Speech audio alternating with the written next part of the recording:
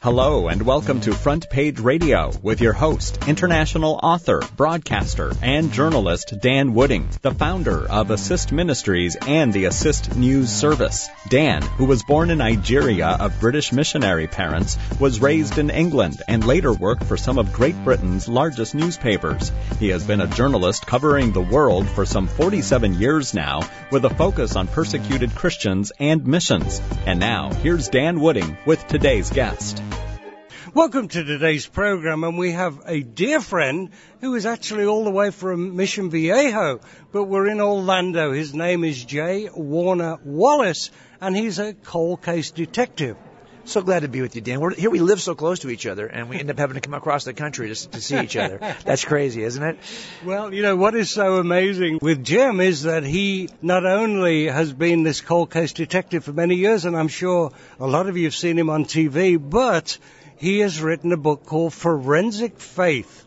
Tell us about the book, Jim, but also how your training as a cold case detective has affected you looking into really the truth of the gospel. Yeah, for many years I was not a believer, and I was really not really even interested in the Christianity because most of my friends who were Christians really couldn't make a case for why they thought it was true. And then as I kind of learned how to become a detective and learned the skill set that you use as a detective, I began to examine the Gospels to see if they were reliable eyewitness accounts. And once I became convinced they were, I wrote about it in a book called Cold Case Christianity, and I started to travel and ask people and talk to people at churches, for example. And I got a sense that, sadly, most of us as Christians, if you were to ask us, can you give me 5 reasons why you think the Bible is reliable, or give me the evidence that you think supports the truth of the resurrection, would probably find ourselves under-equipped. And that's why I wrote Forensic Faith. This is an effort to kind of help people see that their duty and really their calling as Christians involves them being able to make a case for why this is true. We're trying to help Christians take a more evidential, a serious look at what they believe and live it differently. So I'm just trying to give principles, clear investigative principles that detectives use that hopefully will help Christians become more reasonable and evidential in their views. So you are used to going back a long way and looking at evidence. What sort of evidence did you use for this book? Yeah, I think people don't understand the broad categories of evidence. And there are just 2 forms of evidence, right? There's direct evidence, which is purely eyewitness accounts. That's it. And then you have indirect evidence, which is everything else. So if I make a case using DNA or fingerprints or any form of forensic evidence, I'm actually using indirect, also known as circumstantial evidence. And I think people need to understand that's a very viable form of evidence. As a matter of fact, probably about 80% of cases in America are entirely circumstantial, and judges instruct jurors to treat that evidence as equally meritorious, equally valuable as eyewitness testimony. So here's what's great about that. If you know that's the case, it turns out there's a number of things you could look at in the historical accounts of the Gospels to determine whether or not they're reliable. And more importantly, if we are Christians right now, we probably are raising kids. And our kids, that generation of kids, say between 15 and 30, I'm an older guy now, but that generation of kids is walking away from the church in staggering numbers. And when you survey them and ask them, why are you walking away? The vast majority of responses have something to do with an objection, which was based as an evidential objection, that they didn't feel somebody could answer for them. So it turns out if we as parents had a more evidential faith, what I call a forensic faith, that's really grounded not just in what we have experienced of Christ, because we all have an experience, but is also grounded in the claims, the truth claims of Christianity, so we can help our kids see this is true. Well, then there may be a season where they'll wander, but they'll eventually come back to the truth because it is, unfortunately, or fortunately for us, true. And that's what we want to help this book, Forensic Faith. So you're obviously used to interviewing people, witnesses or whatever. Let's say you were sitting there in front of one of the disciples, one of the apostles, maybe Peter, a bit of an unusual person. Yes. How would you interrogate Peter? What would you say to him? Well, it turns out there are actually 4 ways to determine 4 characteristics of reliable eyewitness testimony. The first thing, of course, is were they really there to see what they said they saw? 2 is, can they be corroborated in some way? I don't need a lot, but I need something. And then 3 is, have they changed their story over time, or have they been honest and accurate? And 4 is, do they possess a bias? So whenever I talk to any witness, I'm really examining them in those 4 ways. And I applied that template to the authors of the Gospels, right? We have 4 Gospels. 2 are allegedly written by eyewitnesses, right? Matthew and John. 2 are written by people who had access to the eyewitnesses, Luke and Mark, writing Mark's Gospel. So the question becomes, do we think that those accounts are reliable? Now, most of us, if you think about it, do not approach Christianity in this way. Instead, when I will go around the country and ask people, why are you a Christian? I get the same 3 answers, I'll be honest. I get the first one, the largest group is, I was raised in the church. That's why they're Christians. My parents were Christians. I became a Christian very early. Or 2, I've had some experience that told me it was true, that demonstrated for me it was true. And then 3 is, well, I used to be kind of a jerk, and then I met Jesus, and I'm not quite so much a jerk anymore. So those are the 3 categories. Well, I realized early on that my dad is not a believer, but my stepmother is a Mormon, and I have 6 half-brothers and sisters, all raised Mormon. And if you would have asked them, why is Mormonism true? Why do you think it's true? They are going to give me the exact same reasons in the exact same order. So it turns out that their answers are much like ours, yet we don't believe that that's true. So why do our answers sound like the group that we don't think has the truth? Our answers could be better, and they ought to be better given the rich historic nature of Christianity rooted in an event in history called the resurrection that we can actually test. And when we test it, the characters in the Gospels, the locations in the Gospels, the events of the Gospels, they stand the test, and we can demonstrate that with archaeology and a number of other ways. So I just want the readers of Forensic Faith to see that they could take a different approach to their Christian beliefs, an approach that actually could give them greater confidence and greater courage in a culture that's really slipping away from us as a group. So if people get a copy of the book, and by the way, who's the publisher? David C. Cook, and they've done all my books, both Cold Case Christianity, God's Crime Scene, and now Forensic Faith. So when they read it, what do you hope they'll do? I mean, they'll say, well, it's a great book, blah, blah, blah, blah, but how can they then appropriate what you've taught them? Yeah, I think most of my work is very copish in the sense we are doers, right? We train and then we go out and we deploy. Mm-hmm. And so you train in preparation for the deployment. So I'm very conscientious about that. And I feel like I've offered 4 things in this book. Number 1, I want people to see their duty as Christians. What is your duty as an evidentialist? What is your duty given the characteristics of the gospel and the people who first became believers? Then I want them to be able to train, to get ready. Then I want them to be good investigators so they can understand what is true from Scripture. And then finally, I want them to be good communicators. These are things that detectives learn early on. We know our duty, we train hard, we learn how to investigate, then we learn how to communicate that to a jury in the trial. So what I'm hoping to do is give principles in this book that will help the readers, number 1, understand their duty. 2, how would I train to get ready for this? 3, what are the skill sets I need as a detective to help me mine out the truth from Scripture and test it? And then finally, 4, what are the skill sets of prosecutors that they use to convince jurors that are on the fence? And that's what we're trying to do, really, right? We want not only to become good disciples, we want to make good disciples, and that's part of this process. So how did you become a cold case detective? Presumably you just became a cop to start with and worked your way through. So what was the turning point for you?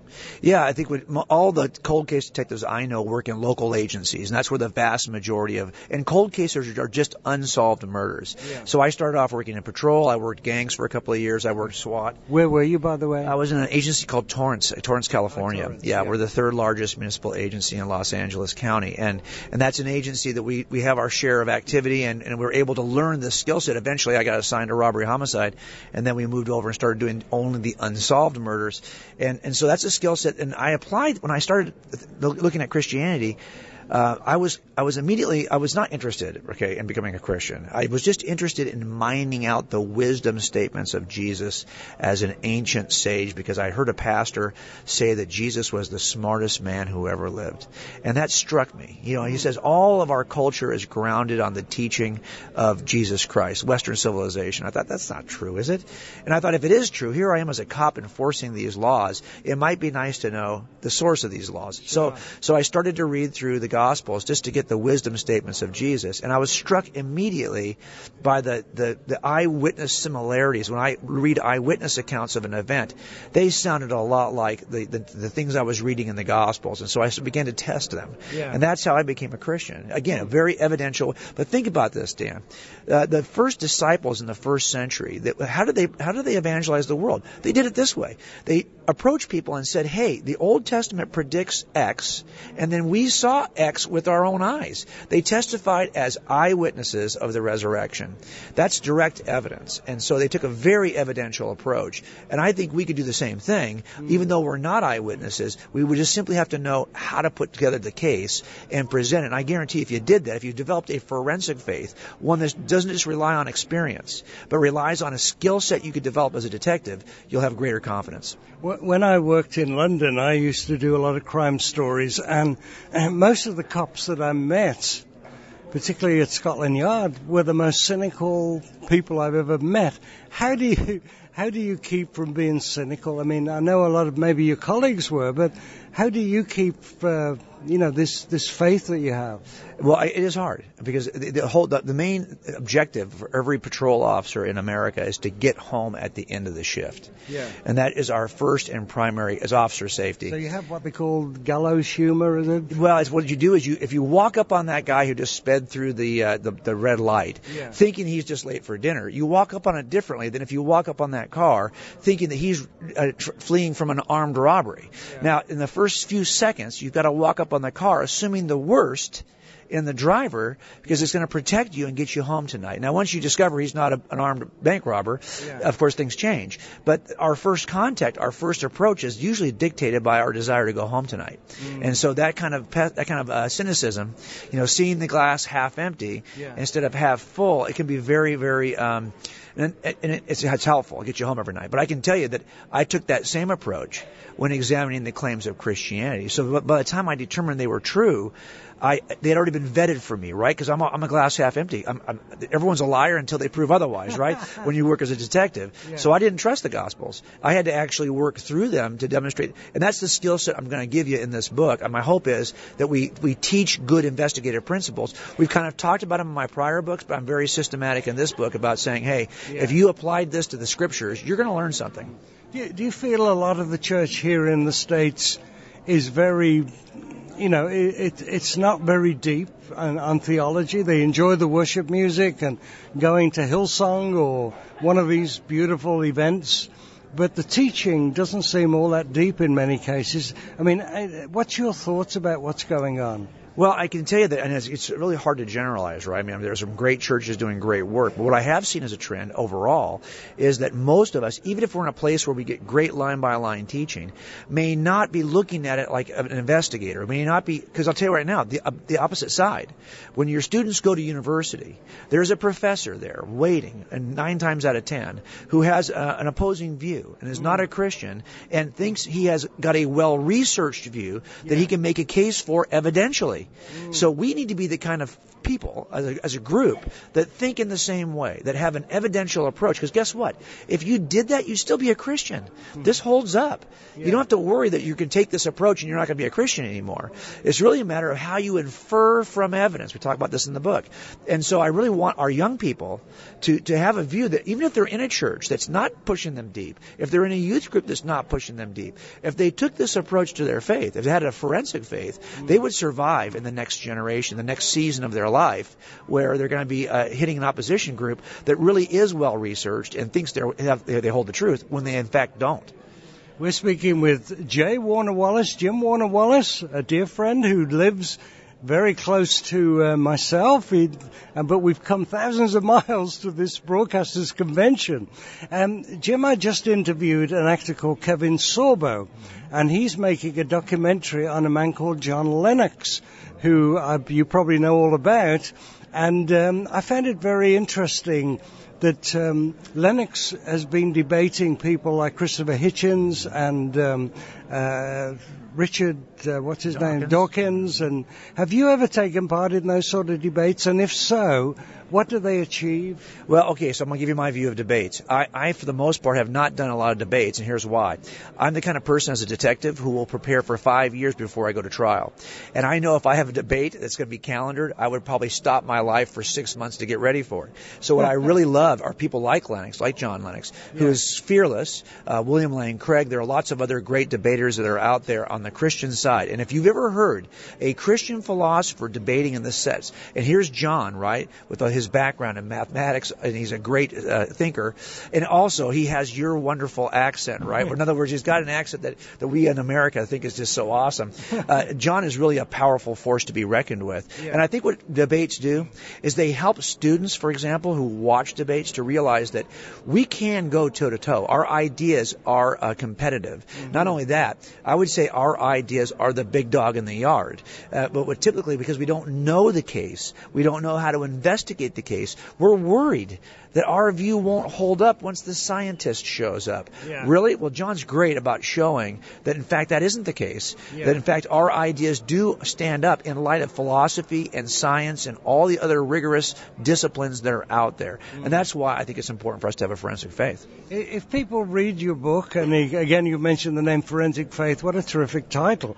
Can they use that to share the good news with a Muslim, for instance? Right. So what we do is, I mean, if you think about it, my whole goal early on was I was surrounded by either atheists in my family or LDS believers, Mormons. And so the approach I took not only quickly verified Christianity was true, but it quickly falsified that Mormonism wasn't. In the years since, I teach a class at Biola where I've had students take that same forensic approach and apply it to other historically viable theological systems like Islam. And the same, it doesn't take very long to discover why those systems aren't true, given the same, 4 attributes, for example, of reliable eyewitness testimony. These are the kinds of things you can use. But if you don't, here's the whole point though, Dan.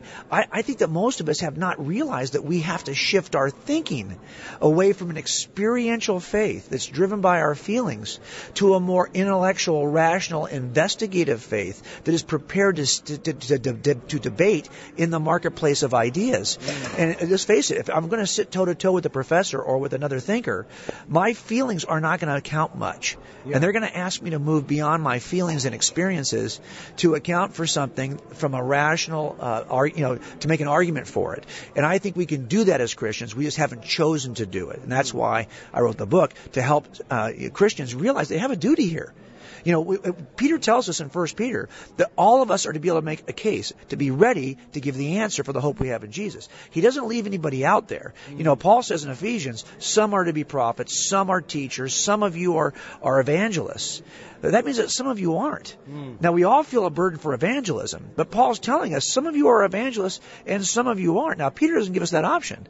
He says you're all to be ready. So, in other words, if you've been a Christian, but you haven't been a Christian case maker, you're living an abbreviated life. You're an abbreviated Christian life, because you're actually called to do more than just believe this. You're called to be ready to give an answer for those who don't. And that's what we're trying to do with forensic faith. Is there a place, in your opinion, for the Hillsong type of worship, the music and I don't know whether they have smokes and lights or whatever, but, when Pastor Chuck used to teach, it was just Pastor Chuck teaching verse by verse. But today, it's almost as if that isn't enough for some people. They want this experience and jump up and down and that. What are your thoughts on the present-day, quote, worship movement? Well, I think, we're always looking for a holistic, balanced approach, right? God's nature is a perfect balance of mercy and justice. And that's hard for us most of us individually will incline toward one extreme or the other. So right now we seem to be in a place culturally where people are more interested in experience. It certainly seems that way sometimes in Christian circles. And so people like me come in and say, hey, I want to pull you back in this direction. And I may even sound a bit extreme in doing it. And it's not because I want you to abandon that. I want you to find balance somewhere between these two. So I want people to raise their hands and be engaged emotionally in what they believe they are experiencing. But I also want them to know, is that experience true? And how would I know that? Because there are lots of folks who might raise their hands in a false religion. Sure. So the question becomes, is that experience you think you're having of the Holy Spirit true? Well, one way to know it is true is if it's grounded in something evidential. And so I don't want you to abandon that side of who we are. I want you to experience that robustly, because I think right now what you've done is you've abandoned the intellectual side of this, and we're trying to find balance between those two. Does that make sense? Oh, yeah. When I used to come here in the early days, Jim, this was a bit of a circus. We'd have Jim Baker prancing around and Jimmy Swaggart and Oral Roberts, and, it was the most bizarre thing to see that the televangelists had taken over NRB, and, it was actually, you were coming to a Christian circus. It has changed quite a bit, but what in your opinion needs to happen to the church in America? And I know it's a generalization, to get us back on track. Well, I think it's already happening. The reason why it's shifting, Dan, is because we're in a culture that's more and more hostile. And when you're in a hostile setting, Christianity and the kind of robust, evidential version of Christianity I'm talking about thrives. Think about it. Irenaeus, here he is, about 180 A.D. He is one of the most robust apologists for the Christian faith. Some of the best case makers for Christianity lived in eras in which the church was being persecuted. And so I think what happens here, as we are less and less comfortable in a growingly secular culture, we're going to have to make a defense for what we believe. And even if I don't write a book like this, you'll see that things are going to shift toward a more reasonable, evidential faith, because they're going to have to shift. Sure. Because we're now no longer in the majority where we can just celebrate and do whatever we want, and we're always accepted for doing whatever we want. Now we're being tested, and young people want to know. Let's face it. We are in an information age, right? By the time you're 13, you could have investigated every objection against Christianity from your phone. So we're at a point now where we have to be able to give our young people reason to be able to discern between truth and error. Sure. We've got to have a forensic faith. We can no longer have a faith that's just driven by our experiences, because if we do, we're going to lose the next generation. Because of this last election and all the anger and hatred that spewed out from it, are you worried that some believers here in the States are spending more time supporting their candidate or president or whatever, and less time in talking about the gospel and doing what you say? Yeah, you'll notice if you've ever followed me on social media, if you follow me on Twitter, you'll see that I never post things that are involved in politics. Yeah. And here's what I always say. Our political divides, our cultural divides, are driven by the fact that we don't have a common worldview. Even the Christians that we call ourselves Christians may not have a common worldview. I think if we spent time making the case for why the Bible is true and reliable and why we ought to take it seriously, the other problems will solve themselves, because we'll be in more agreement on the cultural issues if everyone believed the Bible was true.